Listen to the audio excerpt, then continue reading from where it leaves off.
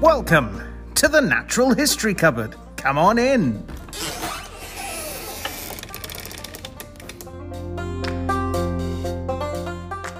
And welcome back to the Natural History Cupboard podcast, the place where the weird and wonderful parts of the natural world come together. I'm your host, Gareth, and with me, as always, is Aaron, who's still here. We're still missing Drew. He's out on his travels out in the wild world, and I'm sure he'll be back at some point.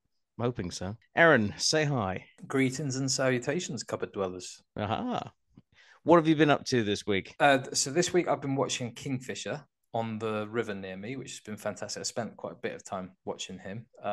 Very beautiful, and it made me think that I wouldn't mind David Silver perhaps doing the Spinosaur in Kingfisher colours. I think that would be pretty cool. Oh, I can hear.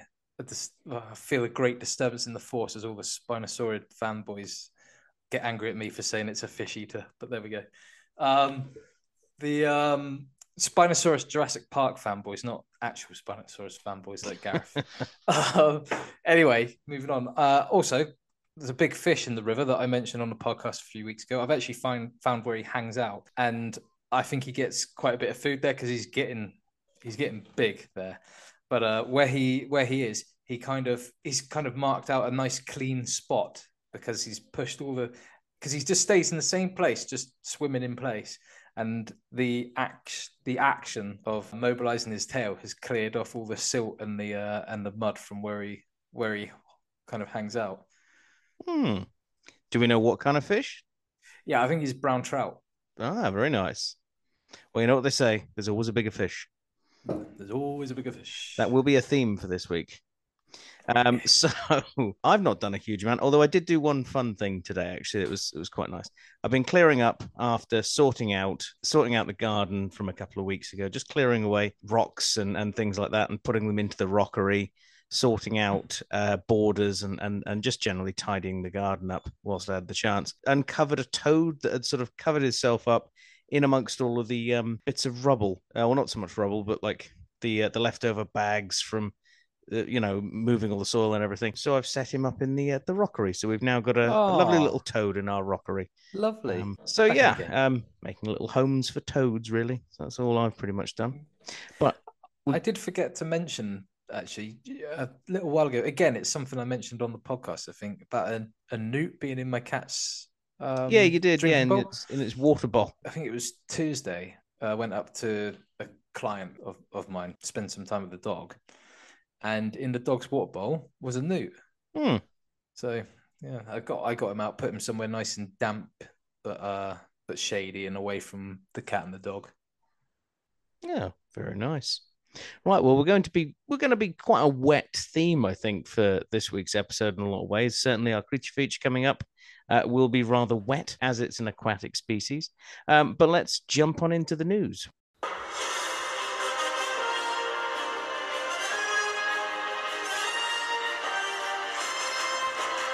It's the news! Right, well, we're into this week's news, and I'm going to start things off this week by talking about a fantastic article that just seemed to pop up out of nowhere, and if anything, was a bit of a surprise, actually. I mean, I sent this to you as well, Aaron, to look at like we normally do. Were you as surprised as I was about the location of this particular animal? I was. I am always surprised. Well, I better reveal what the animal is in itself. It's basically the article is from The Guardian, and it's endangered species spotted. Pine marten spotted in London for the first time in more than a century. Now, for anyone who's not aware of what a pine marten is, probably the most basic way to think of it is tree ferret would probably be a good way of describing it.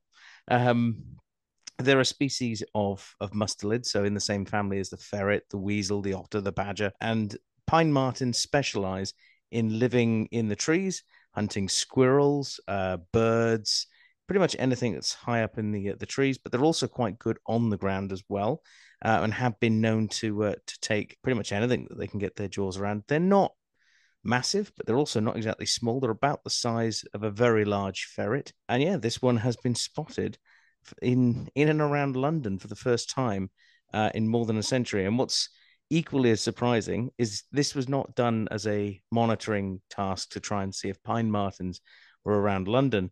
It was actually on camera traps intended for hedgehog surveying done by ZSL, so London Zoo. They were doing a camera trap survey in the southwest of London. So they were doing camera trap surveys in people's back gardens, and this camera trap picture shows what is quite clearly a pine marten, which is utterly fantastic. And they were shocked, to say the least. If this is the case, shocked too. Well, yeah.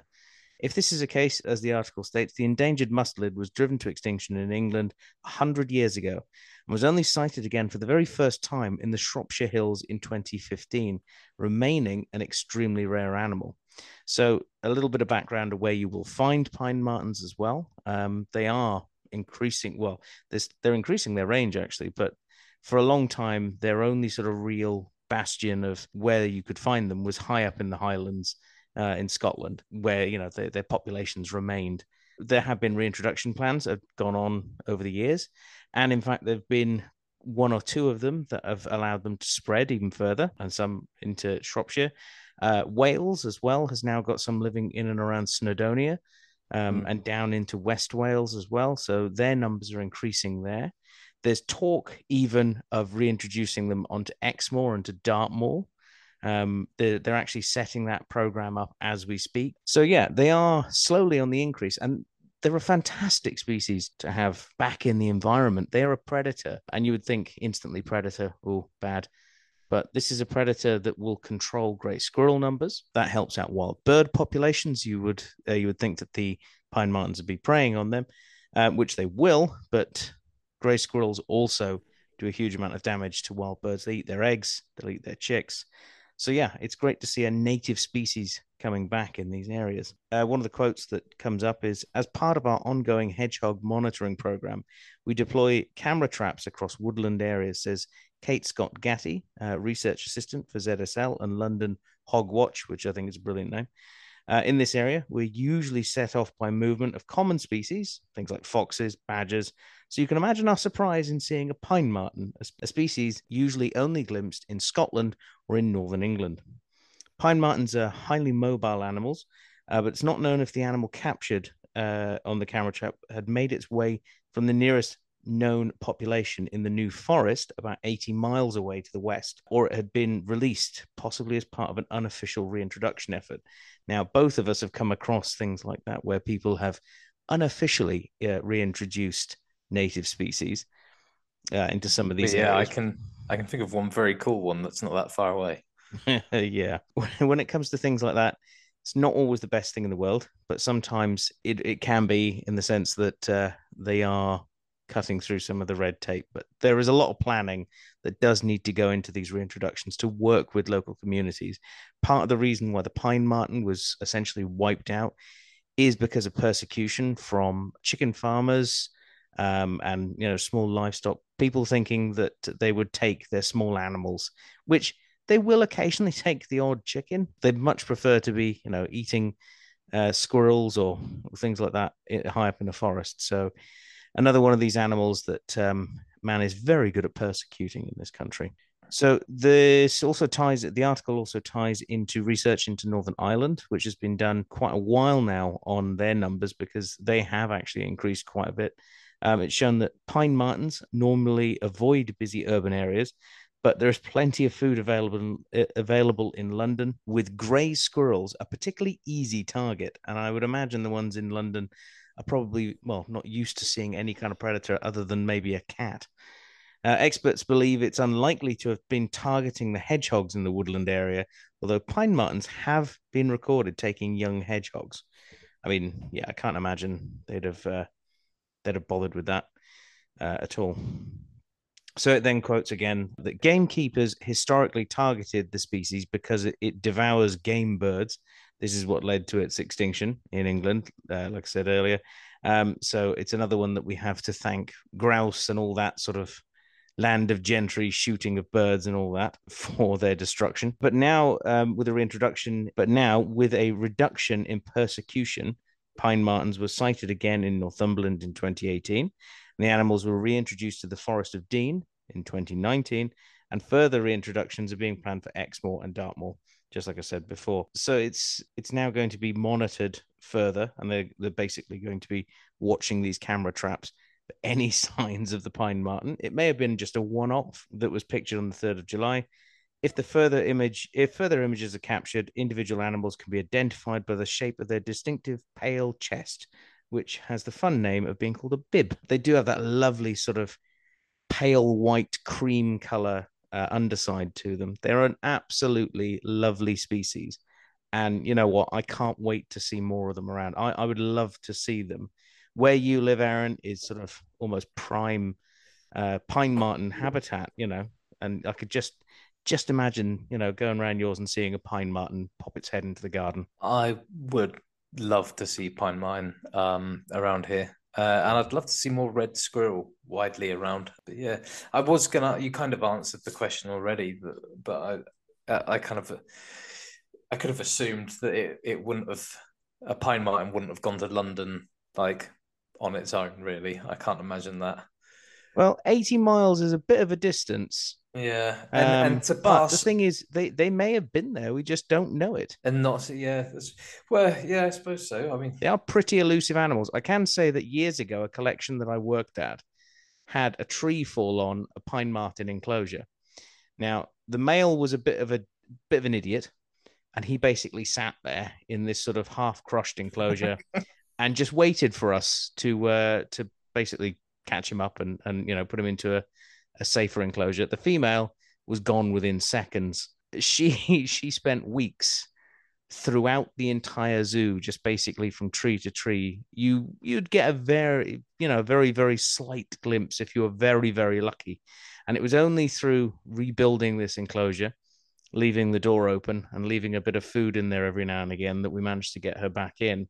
So you almost had a soft reintroduction of at least one individual at that point. But like I said, I won't name what zoo it was, but the animal itself, well, she was a shadow. You would have never seen her. But the male was just like a dog. He sort of sat there and went, "Hello."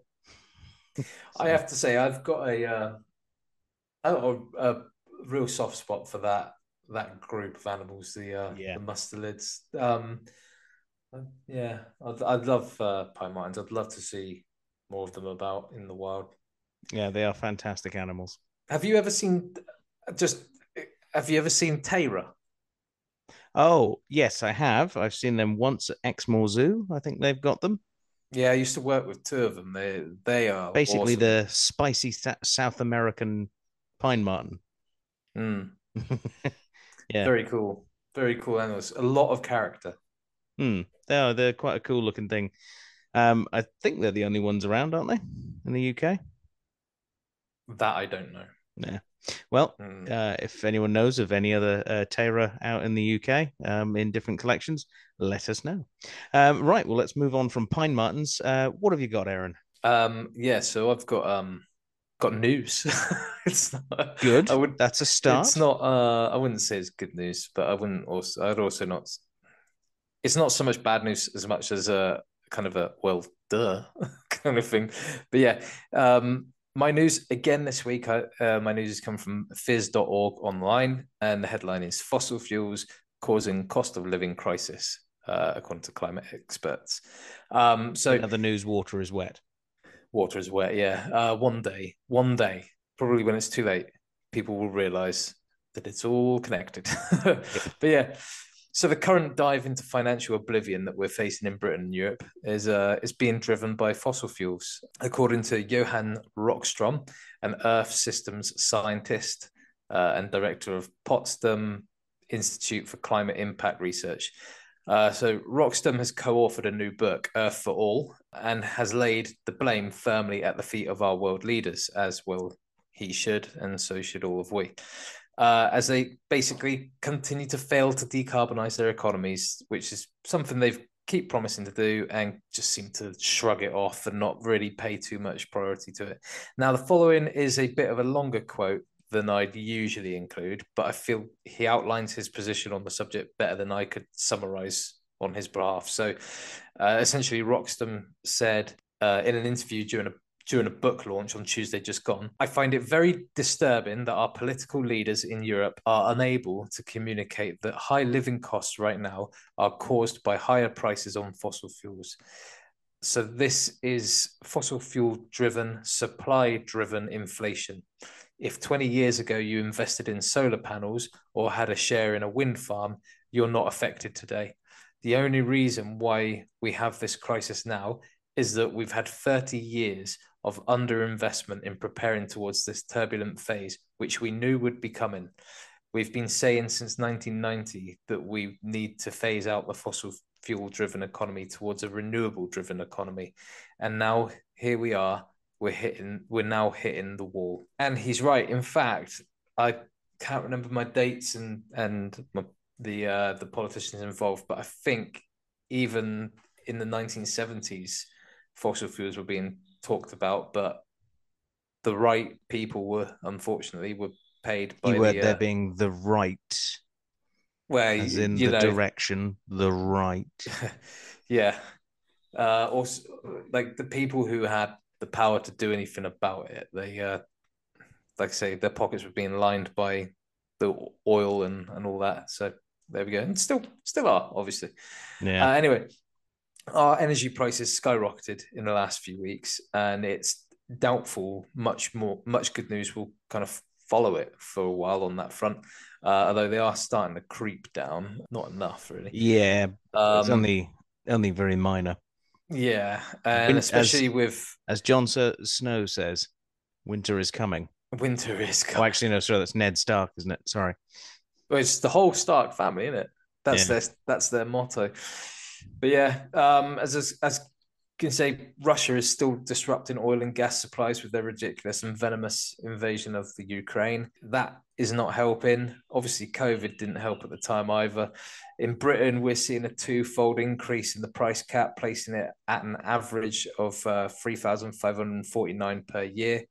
By the way, I should have mentioned when I talked about fuel prices creeping back down, I was actually only talking about like the fuel for cars, not for heating your home. The average this year is going to be like £3,549 per year. Germany will now be paying 995 euros per megawatt hour, and France is now more than 1,100 euros. Incidentally, this is a 10 times increase on last year for both of the latter countries. So it's a lot. The article states that Rockstrom helped to pioneer the planetary boundaries. These are thresholds for human survival in an ever more polluted and hotter world. He stated that he hopes this news will be the final nail in the coffin for the oil, gas, and coal industries, saying this should accelerate our transition towards renewable energy systems. And I agree that it should be. We do have time to turn this situation around. It's just unfortunate that we don't have the political leaders who care enough. And certainly our new prime minister is probably not going to do anything about it either. And we continue to have a populace of people cannot wake up, particularly in Britain, being still very much plugged into a version of the Matrix in which the world isn't in crisis. So if you're listening to this podcast and similar content, it's probably up to you to wake your neighbors up. So to steal a quote from John Connor, if you're listening, you are the resistance. Brilliant.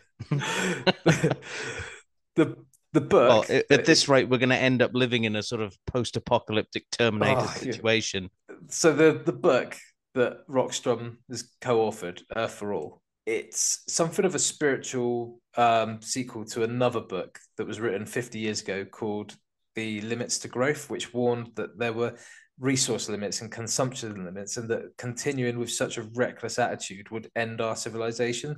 Earth for All, on the other hand, proposes two paths ahead of us. The first is the continued disrespect for our home, leading to worse problems, of course. And this is referred to as the too little, too late trajectory, which I quite like. How blunt that is. The second path is called the Great Leap trajectory, which optimistically follows a path where our leaders actually care and take immediate, decisive, and powerful action to tackle issues such as eradicating poverty and inequality, empowering women, transforming global food systems to a more plant-based kind of diets, and rapidly decarbonising energy. The article continues to outline the content of the book and the urgency with which such radical and necessary change needs to come about. And it's definitely worth a read. And I mean, to be quite honest, I'll be purchasing the book when I can. As my partner and I obviously continue to look for ways to change how we live for the better. And I certainly like to give a look to the book that came before as well. If anyone's interested in them, it's the two books are, the first one is The Limits to Growth, and the book that Rockstrom is co-authored, the one that we're talking about now, is Earth for All. So yeah, we're definitely going to be stuck on the first trajectory. I mean, let's face it. I hate to sound all doom and gloom only a couple of minutes into the episode, but the first one, is cheaper, and B, well, cheaper in the short term, and B, they still get to keep all of their money, you know. It's hard to imagine a world where British and American politicians care enough to make these changes. Yeah. I was quite... Go on. The one thing that for all of those Trekkies out there, and I say specifically Trekkies because Star Wars doesn't happen on Earth. Well, Star Wars is also, realistically, Star Wars is sci-fantasy rather than sci-fi. Yeah. Whereas Star Trek, there is a point where humanity basically goes from its lowest point, which coincidentally in, I think, Star Trek canon is 1997. Do you imagine if we'd have turned everything around in 1997 and essentially, you know, humanity does the right thing? And it's sad to think that is basically fantasy. You know, by this point we should be relying on renewable energy. We should be trying to treat everyone equally. We should be building a planet that's better. In fact, we should even have a bloody moon base by this point. What worries me, what concerns me, because I get the science behind it. I get it. I can understand that there is still time to change it. What really concerns me is how loudly very prominent and very well educated people are calling for this change. And it's like they're just blockheaded, just going to go keep bulldozing through Earth's resources, keep wrecking the planet. And like, it's just, I might be misquoting him. And I don't believe in lying to prove your point or to, you know, get people on your side. But when the heat wave came, Boris Johnson essentially just said, go out and enjoy the summer. Like, what is going through this guy's mind? What is going through all their minds? Nothing. Like, yeah, I know, but it's like, I don't know. I find it very concerning that people who should be listening aren't listening. And it's scary, the amount of public that think this is all some sort of conspiracy. Like, I mean, the whole thing. What level of idiot are you? Well, the whole thing needs to be torn down. It's not even so much as idiots. It's an entire generation of people who have been brainwashed by the media of which they partake in every single day, buying that same newspaper that they've bought for generations because that's where they've got their news from, which is fair enough. But then the problem is the people who are, you know, who are writing those articles down have a bias because they are being told to have a bias because the company is owned by someone who has a bias. So you end up with this pre-told story being changed, and you can end up with politicians like Trump, like Boris, like all of these ones that will do something so anti against the people, but because it's put with a spin in a newspaper, people will think it's a good idea. They'll think it's the best idea since sliced bread, and they'll go with it. Or it's a way of owning the other side, making your enemy, you know, drinking your enemy's tears.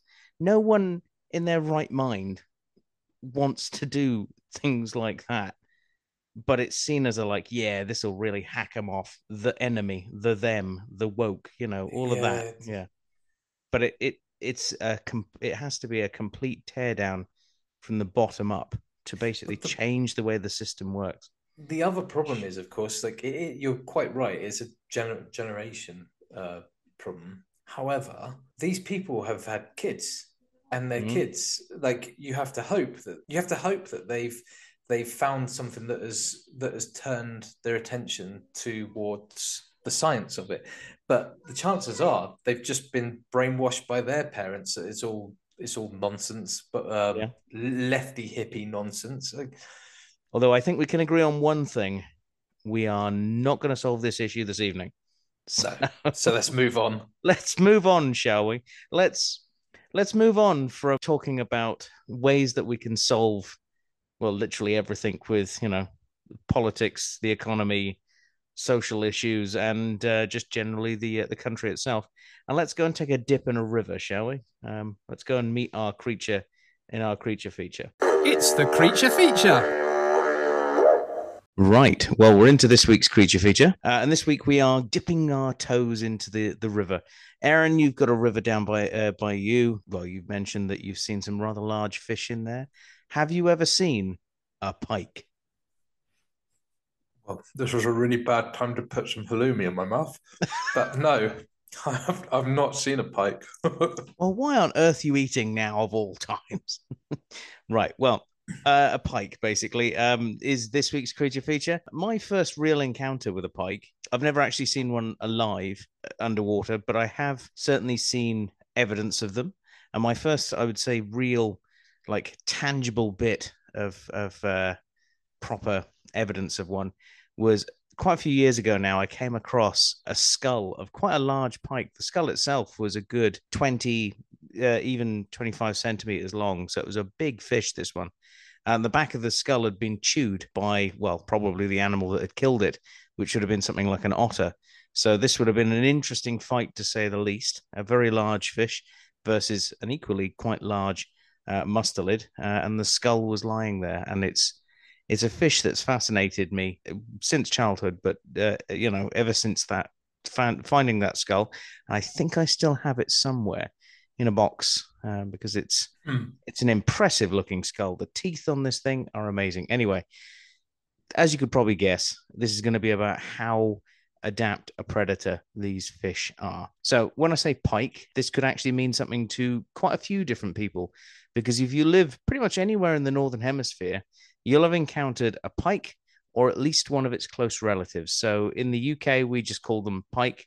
In the US and Canada, they tend to call them northern pike. So it's the same fish, which is Essox lucius. You will also find them right the way across Europe, right the way across Central and Northern Asia, and then sort of dipping up more towards the edge of Russia as well. So they don't go up as far as like the Arctic Circle, but they do go up into Russia. So basically a band across the Northern Hemisphere is where you'll find these guys. And they are quite distinctive, but we'll get on to all of the features that these fish have and what make them supreme killing machines in a minute. So the name pike itself is very much an English word, and it comes from their resemblance to the pole weapon. Now, annoyingly, obviously, Drew's away on holiday at the moment. Medieval weaponry is very much one of his forte, and something I would have loved to talk about with him. Unfortunately, yeah, he's not here at the moment. But the fish itself is said to resemble the pole weapon, which, if you think about it, it does very much look like the sort of the blade on the end of a pike in some ways. They're sort of long and blade-like. But it's also, the word pike comes from the Middle English for pointed. So it's, sort of shared in amongst the two sort of meanings. And in fact, when it comes to their taxonomic name, the second half of it, the Lucius bit, is to do with the fact that years and years ago, they were often referred to as Lucies or a Lucy or a Luce. And this is just basically a name that seems to have stuck around. And then it was turned into the taxonomic naming for this particular species. Like I say, you may know this fish by a few different names, because let me reel off just some of the names that you'll find for this fish in its absolutely massive range. So they're often known as jackfish, jack, or jack pike. In fact, male pike tend to get called jack pike, as opposed to female ones, which just get called pike. So they can be known as a jackfish or a jack, a slough shark, a snake, a slimer, a slough snake, a gator, due to the similar sort of shape that these guys do have to an alligator head. And looking at the skull of one, you can see there's a definite resemblance. They're also known as hammer handles, as well as long heads, pointy noses. Basically, there are loads and loads of names for this fish because the it's over cougar of the such. fish world. Well, essentially, it's these are just the ones that are in English. So yeah, essentially, just like the cougar, or the puma, or the mountain lion, or the what was it, purple feather. Purple feather. These are Tiger. all different names that are given to this fish. And like I say, these are just the ones in English. So it's a very widespread fish. It's very well known. If you're an angler, you'll certainly know this fish. So yeah, it's well, very easy to spot. Sorry for anyone in the southern hemisphere because you probably wouldn't have encountered one of these fish, but there are fish that fill the same sort of ecological niche. So, like I say, their range pretty well covered. You'll find pike living in a variety of different habitats. You'll find them living in sluggish streams or fast flowing streams. They actually quite like quite high oxygenated water. They like it to be quite cool as well. They don't really like warmer waters. They like shallows in some places so they can sneak up on things. Weedy places in lakes, especially in reservoirs, but in rivers, they're quite happy to go and hang around sort of rocky embankments. You'll also find them hanging around any fallen trees, overhanging riverbanks. Basically, the perfect place to sit and wait for their prey to come to them. These fish are ambush hunters. They are fantastically built to hunt down their favorite prey, which, well, I'll get onto them in a minute. But you'll find them hanging out, usually on their own. They're not very sociable fish. They'll tend to sort of hide away in a fallen log or in some long reeds and just sit there and wait and watch. And they will let their prey do all the do all of the coming to them, as it were. Diet for these fish, well, they'll pretty much eat anything. Like I say, when I came across this pike head all those years ago, you can see inside of the skull there are massive teeth at the front, and they're recurved. They point backwards, meaning that anything that gets stuck in that mouth gets stuck, and anytime it struggles, it's going to just push itself onto those teeth even worse. Behind those big teeth on the front edge of the both jaws, you've got lots and lots of small little teeth, like little razor blades, basically slicing at the prey itself, causing more bleeding, causing the fish to basically die a lot quicker, and making it a lot easier for the pike to be able to eat its prey. Their diet, and it depends on where you'll find these guys. Certainly in the UK, these fish will eat anything from small insects. When they're obviously quite young, they're going to catch pretty much any small insect like Daphnia, water boatman, even things like diving beetles they'll take on, as well as dragonfly nymphs. They'll quite happily eat. As they start to get bigger, they'll start to take on fish. Fish is obviously the most abundant food source in a river for these guys to be able to find. Things like roach, trout, even young salmon. As they get bigger, these fish will start to take on even more exotic things, as you could probably imagine. The river that I found this particular skull by was in an area where there were quite a few water voles. And believe it or not, water voles, which are a decent sized animal, about the same size as a rat, are part of their diet as well. They'll even quite happily take ducklings when they're fully grown as well. And there have been some reports, relatively reliable ones, that in 2016, an individual was observed trying to drown and eat a great crested grebe. They're quite a decent sized bird. They're about the same size as an adult duck. So this was a well versed pike. It was trying to take on something that would have been a hell of a meal for it, but it doesn't stop there, because as well as this incident, the previous year in 2015, an attack by a large pike between 3 and 4 feet long was implicated as the possible cause of the injury and death of an adult mute swan. And this was, yeah, which, if you've ever seen a swan on the water at distance, they look pretty big birds. If you've ever got up close to an adult swan, they're huge birds. If you've ever had to catch one, they can be slightly terrifying. I have done all three. So yeah, for an adult mute swan to be attacked and, well, killed, Now, it doesn't say that it ate it because there is no physical way on earth a pike is going to be able to swallow an adult mute swan, let alone probably even a cygnet. But yes, it was certainly attacked. So it may have allowed this swan to basically bleed to death. And this was on the lower, I'm going to butcher this, Lower Lou Erne in Northern Ireland. I'm sorry for anyone in Northern Ireland. I've probably butchered that name. But it's generally believed that such attacks are rare on occasions, as these sort of things don't obviously happen, as you could probably guess, because people would be afraid to go in the water or go anywhere near their local rivers for fear of being attacked by a pike. Although, I think Britain needs a few more dangerous creatures. Let's face it, the most dangerous thing we've got to worry about is, I don't know, a deer running in front of your car, which is pretty dangerous, I suppose. We don't really feature on those programs of deadliest animals. We've sort of mildest animals. Anyway, we do have some pretty extreme, predators. Oh no, a sheep. Well, yeah. So, like I say, they can get pretty big, and there's some record-breaking sizes for these fish. As you could probably imagine, Britain has quite a large percentage of people who like to go out angling.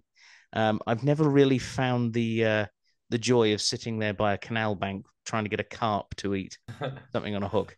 Sea fishing's always been a bit more my thing because it's a bit more lucky dip.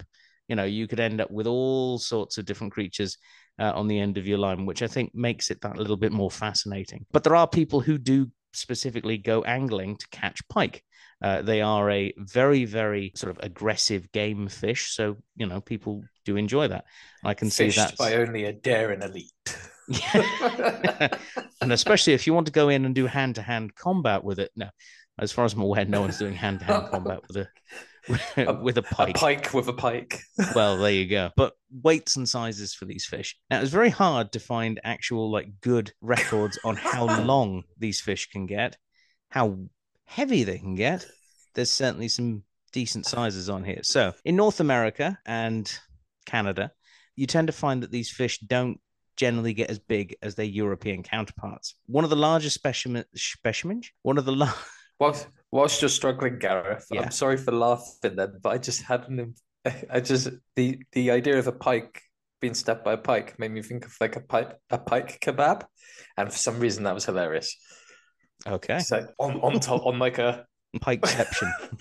North America and Canada, you don't tend to see these fish getting much bigger than they do in Europe. We seem to have larger specimens here. It's probably to do with lack of competition from other species. This, is probably one of the main reasons. But one of the largest specimens known to have been caught was caught in 1992.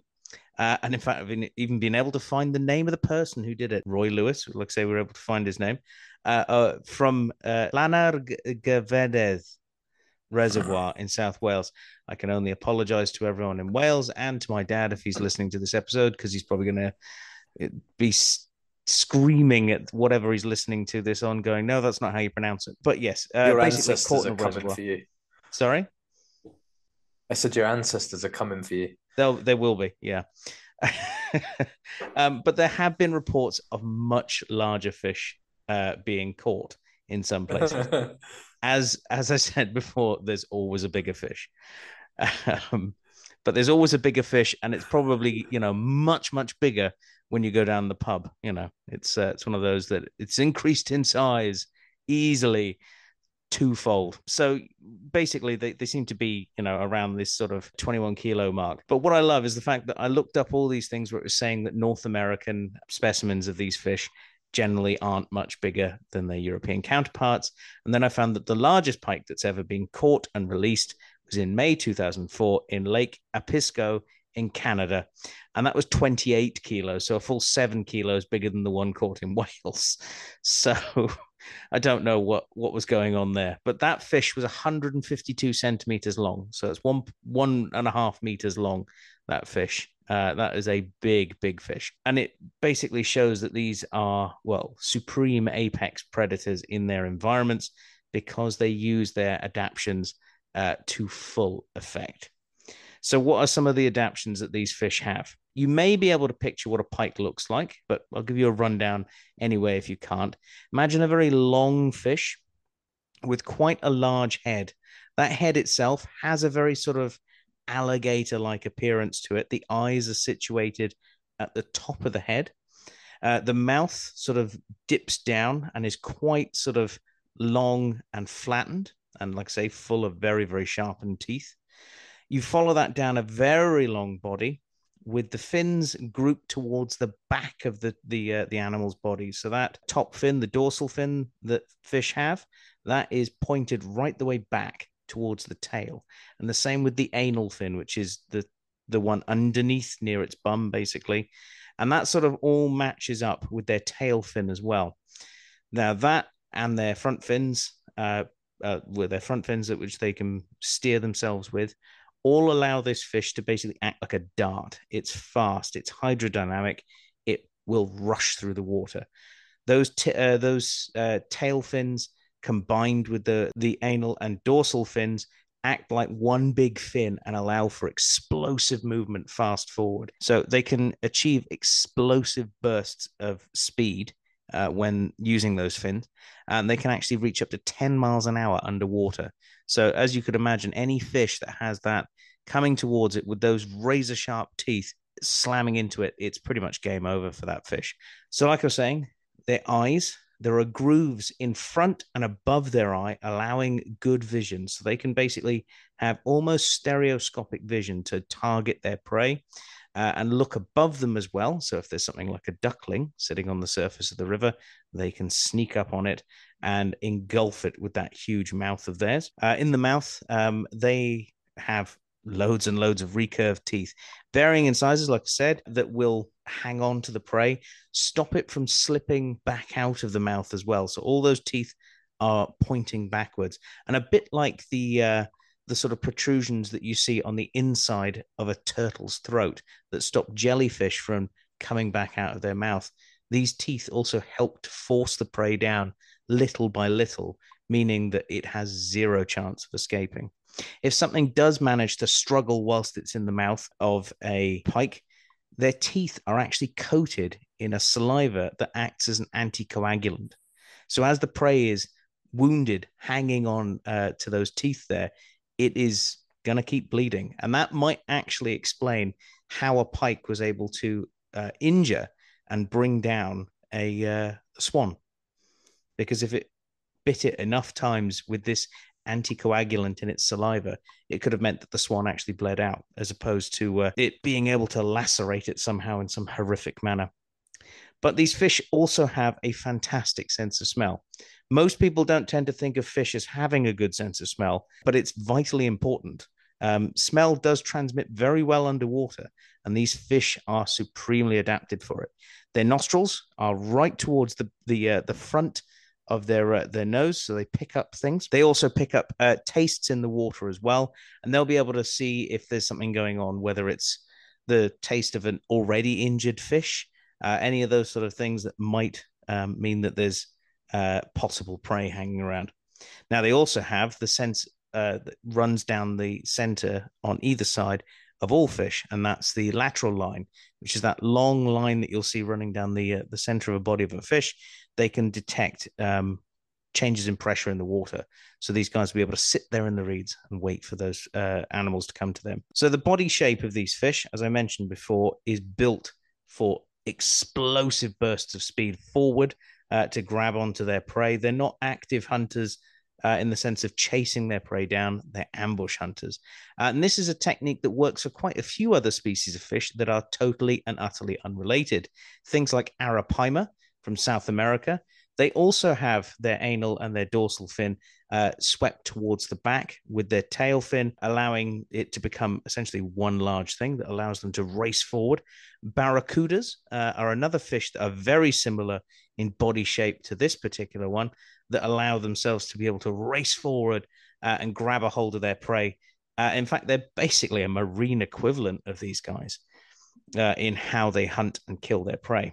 But to blend in with their environments, they have different colored skin. These guys living in very, very green places, very, very green rivers and streams, have a lovely green through to olive green colored mottling over their body with lots of little splotches that basically look like dappled sunlight coming through the water, hitting the the vegetation, so they can blend in. They are essentially doing what tigers do best, relying on that breakup of light as it comes through the forest to keep them hidden, essentially. And the final sort of thing to mention about how these fish look as well is how they can stalk their prey as well. So they will sit there and ambush hunt things, but they will also slowly move towards prey items if they sense there is some sort of weakness there. And they do this in just such a slow manner of just sort of creeping up on things to the very last moment, using that explosive burst of speed to jump out and grab a hold and engulf their prey. Their skull is made up of lots of little bones, all joined together with very elasticy ligaments that are very much like snakes' skulls. So it means that they can go from having one sort of compact shaped head to sort of engulf their prey a lot easier and then start swallowing it down. Like I say, if they're eating something the size of a duckling, that is going to be quite the feat for their body to undertake. But they can do it, and then they'll go and find themselves a nice place to go and digest their prey. Feeding on things like that, large stuff, they're probably not going to eat more than one large duckling a week. If they're eating smaller fish, it's probably one a day, one to two a day, that sort of thing. So there is also another thing that falls on the menu of the pike. Aaron, can you guess what other thing might be on a pike's menu? Big Mac and fries. You know what? I'm fairly certain that in some places in the world, there's probably, I mean, these guys are found right away across Europe and North America. So there's probably a good chance there's been a Big Mac and fries thrown in to a lake near one at some point. But no, not coming to a lake near you. Not a Big Mac and fries. Think something a bit more natural. Bit more natural. Oh, any thoughts?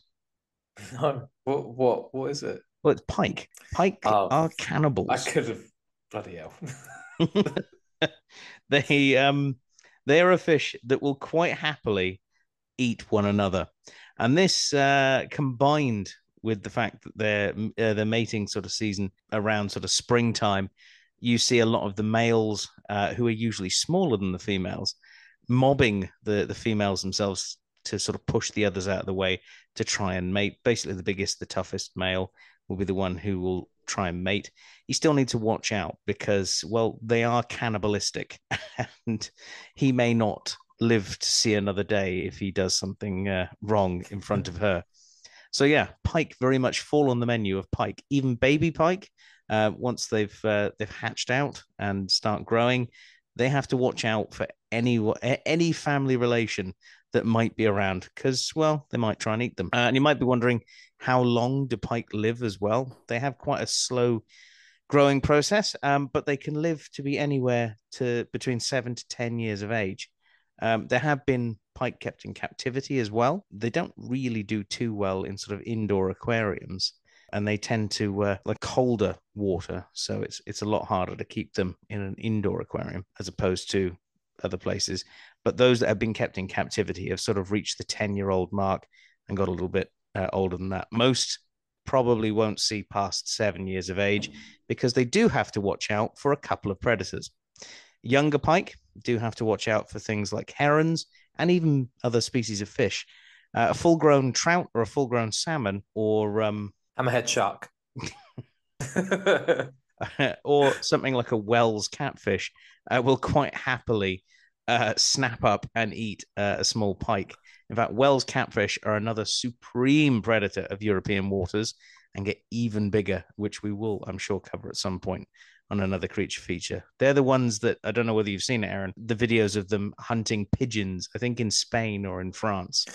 Is that in, I think it's in Spain. It's in that river, the really big one that goes through That really big river. Yeah, the really, really big river. That one river that's in Spain. That yeah. Yeah. Well, yeah, you do see them hunting things like that. And there have been some footage of pike doing similar things, just not to pigeons, but to small fish and frogs in the sort of undergrowth. But like I say, as they grow, they've got to watch out for all sorts of stuff. Three of the big predators for the sort of larger fish. Herons will take them up to a certain size. Otters would be the other major predator and is the reason why I was able to find that skull all those years ago. And the third one is obviously humans, because, well, people like to catch fish. So yeah, so there we go. That's the pike, a species of fish that I absolutely love. And one day, one of these fish that I really hope to get some good underwater footage of. Right, well, we'll move on from our creature feature, and we're going to dive right into the reed beds of our emails for this week. Bing! You've got mail. Ooh, it's an email. Right, well, we've jumped out of the river with the pike, and we've now dived into the reed beds of the mailbag. So, Aaron, what have we got hidden away amongst the reeds here? We have a question from Simon Barnes's wife, and she asks... I think we've had the whole of Simon Barnes's family now contact. Yeah, we have. We have. What's she got to say? I think our listenership grows just off of Simon his Barnes's family joining in. Any other members of Simon Barnes's family want to get in contact with us? They certainly can. Yeah, well, she asks, what are the best wildflowers to plant? I'll go first because Gareth will have a lot more to say. He's much more horticulturally sound than I am. But from my perspective, it's all about kind of bees, butterflies, and plant diversity. So if you get a good mix of pollen-rich plants and a good mix of plants that will flower through the season, so summer flowering or so forth, to basically ensure that there's food year-round for everything that's enjoying your garden. I'd also stress to try and keep your garden native. Native plants benefit native species and native habitats best. So kind of look into what is nationally and locally appropriate for where you live. Other things I'd suggest looking into that aren't necessarily wildflower related, I guess, but more wild plant. Don't use pesticides. And where a lawn is desired or necessary, consider having a moss lawn instead of a grass one. Yeah, I think that's pretty much that. Gareth, go from there, really. That's fair enough. I mean, I am by no means a gardener. I just like spending. Well, I mean, you've got an impressive enough garden anyway, Aaron. You've got a bigger garden than I do. We've kind of we looked for bee-friendly flowers, and we've got quite a bit of wild weeds that we allow to kind of thrive here. I think the only things that we do have that aren't necessarily, I guess, locally native or whatnot is we've got an apple tree, a pear tree, and we've encouraged some wild strawberries, wild raspberries, and wild blackberries. We just bought a blueberry plant as well to put in somewhere. So it's all either kind of intended for like the insects or it's intended to feed us. Yeah, it's a productive garden. Yeah. There's nothing wrong with that. My the way I've done my garden is very much sort of selfish to the wants of what I have, because I've kept quite a few stick insects over the years. I've always wanted to have a garden with all of the food plants that they need, not just bramble, close to hand. If you've ever kept some of the ones that have very specific food needs, it's a pain in the bum trying to find those bits of food. So my garden that I have with my sort of specimen plants is planted mostly with that in mind. However, saying that, one of the other plants that I have mixed in, that I'm very, very fond of, that is not native to the UK in any way, shape, or form, is a fuchsia. I've got a few different fuchsias, and the bees absolutely love them. They're laden with pollen, and they're a really good food source for them. They grow quick, and they usually hang around, and they have fruit on them as well. So there is food for things that, well, we'll quite happily eat them. In fact, I've seen one or two blackbirds take one or two of the berries, so there's food for the birds there as well. Now, when it comes to planting a garden, it's entirely up to you. Your garden is your space. What might work in one garden won't work in another. You may have different light conditions. You may have loads of shade. You may have really poor drainage. You may have the best drainage in the world, and it's almost impossible to keep anything that likes a bit of water. So you've got to go with what you've got there. In some cases, planting exotic species of plants might be the only ones that can really thrive in that particular habitat, because the garden itself in itself might be an artificial sort of area. It might be in the middle of a town or something like that. But as long as you plant something that, if you're trying to attract bees and insects to feed on it, has lots of flowers on it and has that sort of high yield for them, the bees aren't really going to care. You want to find the ones that are going to be the most nectar rich. Before we go down the route of naming some really good British species, I'm also I would say quite controversially, a big defender of some weeds. Now, a weed is only a plant where it's not wanted. And some of the ones that I quite like, for the simple reason that you always see it crawling with insects. Things like buddleia, which is not native to the UK and can be a weed, is otherwise known as butterfly bush because it's covered in butterflies and bees when it's flowering. It's fantastic. It's almost impossible to kill. You could strap a hand grenade to it and let it go. It would still be there next year. They can be really, easy to spread. And you tend to see them growing on wasteland. They're not native to the UK, but they've almost become part of the environment. Other things like Himalayan balsam, which if you've ever been down by a riverbank, you'll have almost certainly seen. It spreads by throwing its seeds into the water and just pitching up where the next available bit of land is. That's another one that's really quite bad in pushing out our native species. The only good thing about it is it does have lots of flowers that really do seem to attract bees and other pollinating insects. So not great in the sense for our native species, but good for the insects. So another one that is one that really doesn't sit well with a lot of people who own land or have any kind of farming animals is ragwort. Now, there's probably a few of you that might have sheep or horses as pets and are instantly going, no, kill it, get rid of it all. Ragwort itself is another non-native species that was brought to the UK. It was actually originally brought as a specimen plant. It's a member of the daisy family. And if you look at the flowers, they're really quite pretty flowers. They're bright yellow, big clumps of them. They look really, really nice. It is toxic if it gets fed to horses and cattle and things like that. Usually in the hay, if I remember correctly, it's to do with if it's dry, its toxins are far more potent than if it's fresh. Most things don't tend to eat it. But it's a really, really good food plant for a lot of caterpillars. Really, really good flowering plant as well to give you that bright yellow color. So if you've got, native plants that you want sitting there and you want something that effectively grows really well and grows quickly, weeds can sometimes be that thing. We're always saying that having dandelions on your lawn is a fantastic thing. This is basically the same principle, allowing those weeds to basically grow will be far more beneficial for all the insects concerned than anything else. And they do look nice.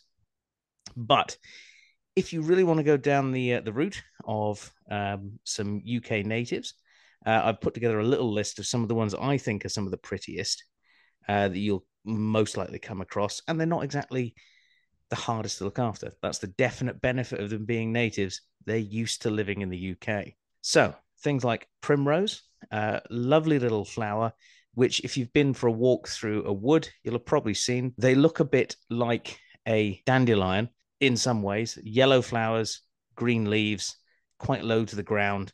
And a lot of people do get them confused. But these are very, very pretty little flowers. Foxglove is another one. Quite dangerous if you were to sort of mess around with them, because that's where you get digitalis toxin from, is in foxgloves. So one, probably not to have around pets or young children, but foxgloves look absolutely stunning. They're really, really good at attracting bees.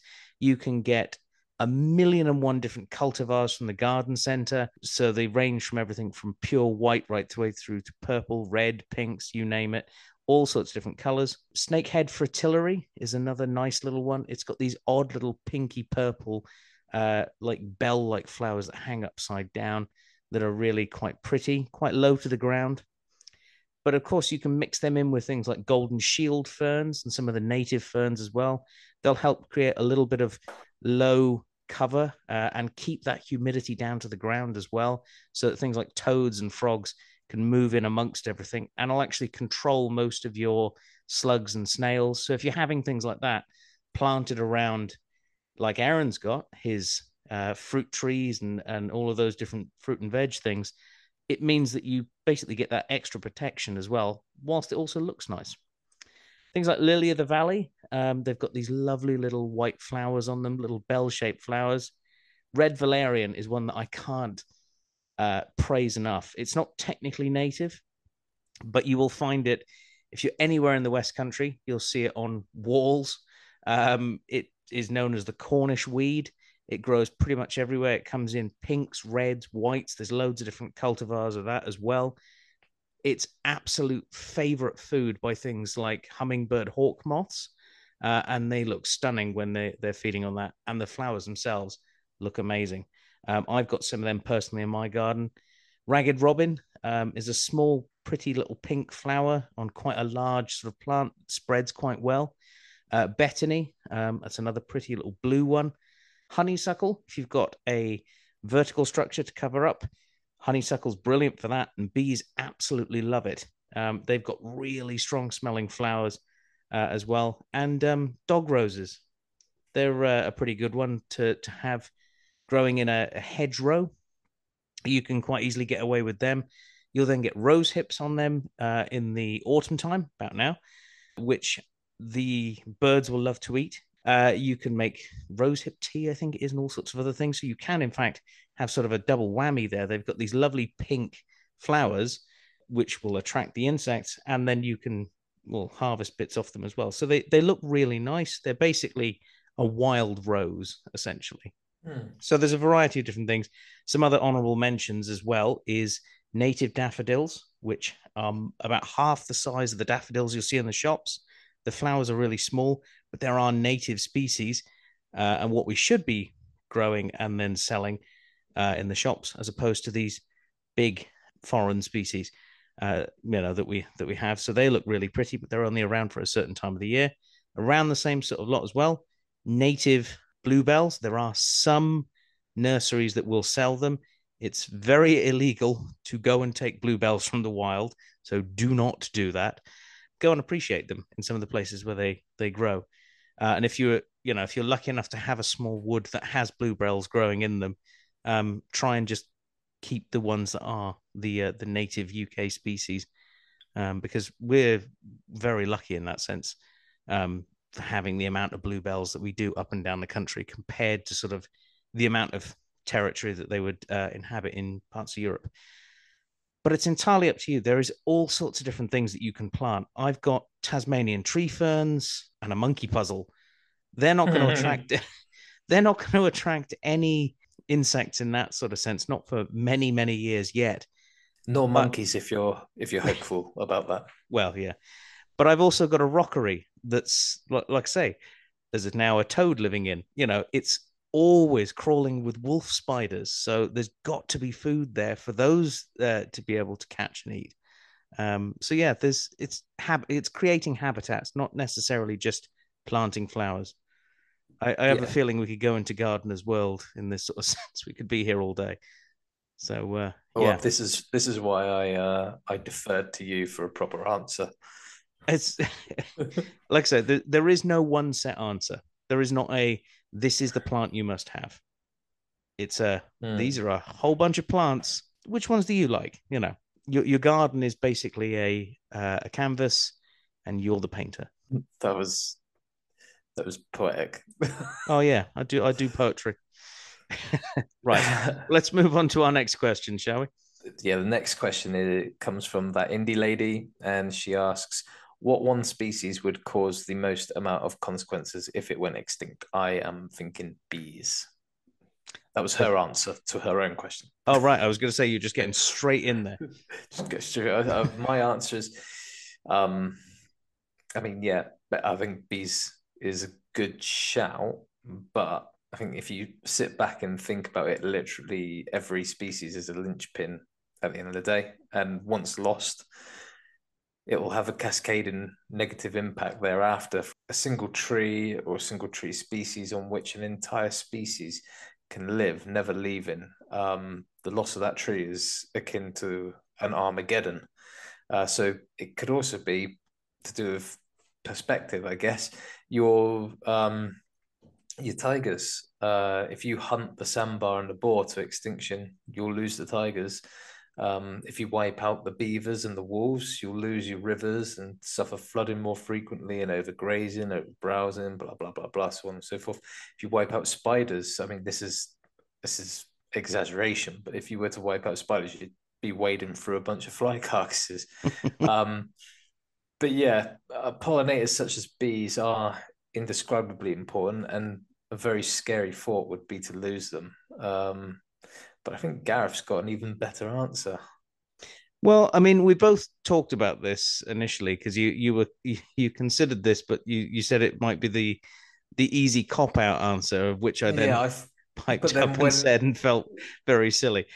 But when we spoke about it, and it is true. I mean, it was obviously true to begin with, but I thought maybe I should think deeper, but Gareth will explain it, because it is a very sometimes good the best answers come from the simplest minds, and basically I went with the species that is going to have the most impact if it went extinct, because the question didn't necessarily say good or bad impact. Our assumption would be a bad impact if bees went extinct, but humans, essentially. If we became extinct tomorrow, if we all just suddenly disappeared off the face of the planet, a lot of species would go extinct and a lot of species would, well, recover. So if you think about it in terms of all of those species that are held in captive collections, which may be the last of their kind, they'll essentially starve to death, and those species will disappear. Species that themselves need humans to essentially exist, out in wild populations that are being kept safe, they'll also disappear as well. But on the flip side of that, things like areas of forest where we've been cutting them down, like, nobody's business, would stop instantly. And you'd start to see the forests retaking those areas. So in a matter of decades, areas of forest that once were open and barren deserts effectively are reclaimed. You'd start to see cities that are artificially kept green, like Dubai, in places like Dubai and parts of America, around, Arizona and New Mexico and places like that, where they pump in thousands of gallons of water every single day to essentially keep golf courses and areas completely green in what is naturally a desert, would disappear within months back to being desert. With humans gone, the planet would start to go back to what it essentially is. It wouldn't be the same planet it was before humans, because unfortunately, it would probably get to a point where a lot of the nuclear power plants around the planet, with no humans to tend them, would start to go into meltdown, and, well, we'd end up with nuclear radiated parts of the world. So it would be a bad day in a lot of those places. Godzilla.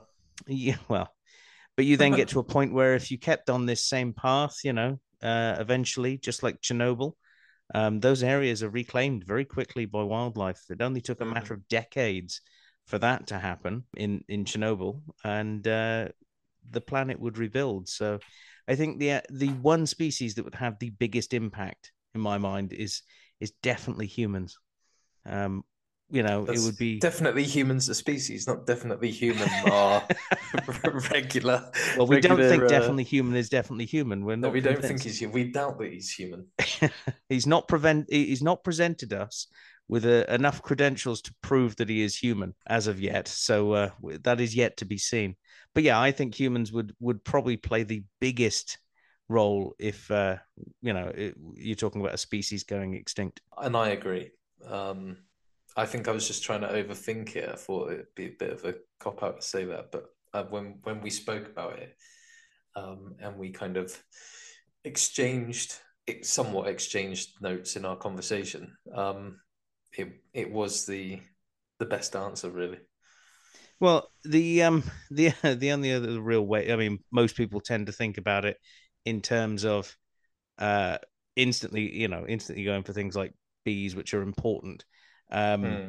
but yeah, it is one of those ones that if you did wipe out bees, tomorrow in the same sort of situation, you end up losing fruits, vegetables, all those sort of different things that rely on them. That's Hmm. still a relatively small Impact. part, and you would have other plants and animals that would fill in the same role. And this also plays to the part of what people like Dr. Erica, who came on and talked about flies. They're huge pollinators, almost on the same level as bees. Things like moths as well are also huge pollinators. So it's very easy to sell the idea of bees being the ones that need saving, as opposed to save the flies. It doesn't get anywhere near the same level of press as they would, but they're just as important. So You can use bees as an umbrella species in much the same way that you yeah, use the tiger in Asia. exactly. Yeah. But essentially, the one thing we should take away from this is no species should go extinct by our hands. There will be species that go extinct naturally. That's just the way of things. Ideally, we don't want any species to go extinct because they all have a part to play, like you were saying. They are all linchpins in their own environments. Canned applause. Thank you. Thank you. Right. Well, if you, dear listeners at home, want to find out what species we think should go extinct, why not? Let's do that. Let us know that one species we want wiped off the face of the earth. If you want to know what species we think definitely human is, Yeah, that's then also let us true. know. Yeah, and you can do that by getting in contact with us. You can do that by going to our email address, which is thenathistorykcupboard@gmail.com. You can also get in contact with us on Twitter, on Facebook, and Instagram, all of the different social media platforms that we are on, and where we post up all the different bits and pieces that we have going on as well. We also have the fantastic T-mail shop, where we have all of our different merchandise going up all the time as well. So it just leaves me to say, if you liked what you heard, remember you can leave a review on whatever podcasting service you are listening to us on. Like, subscribe, all that good stuff. Smash a bell, ring an icon, poke a pike, throw a virtual sheep. Why don't they have that anymore? I miss the ability to throw virtual sheep. But you can do that on whatever service you're listening on to let us know that you like what we've got going on here. But that just pretty much leaves me to say a big thank you to you, Aaron. You're very welcome. Fantastic. And, well, a big thank you to you at home for listening. And we will see you next time here in the Natural History Cupboard. Bye. And cut. He's something of an editor himself.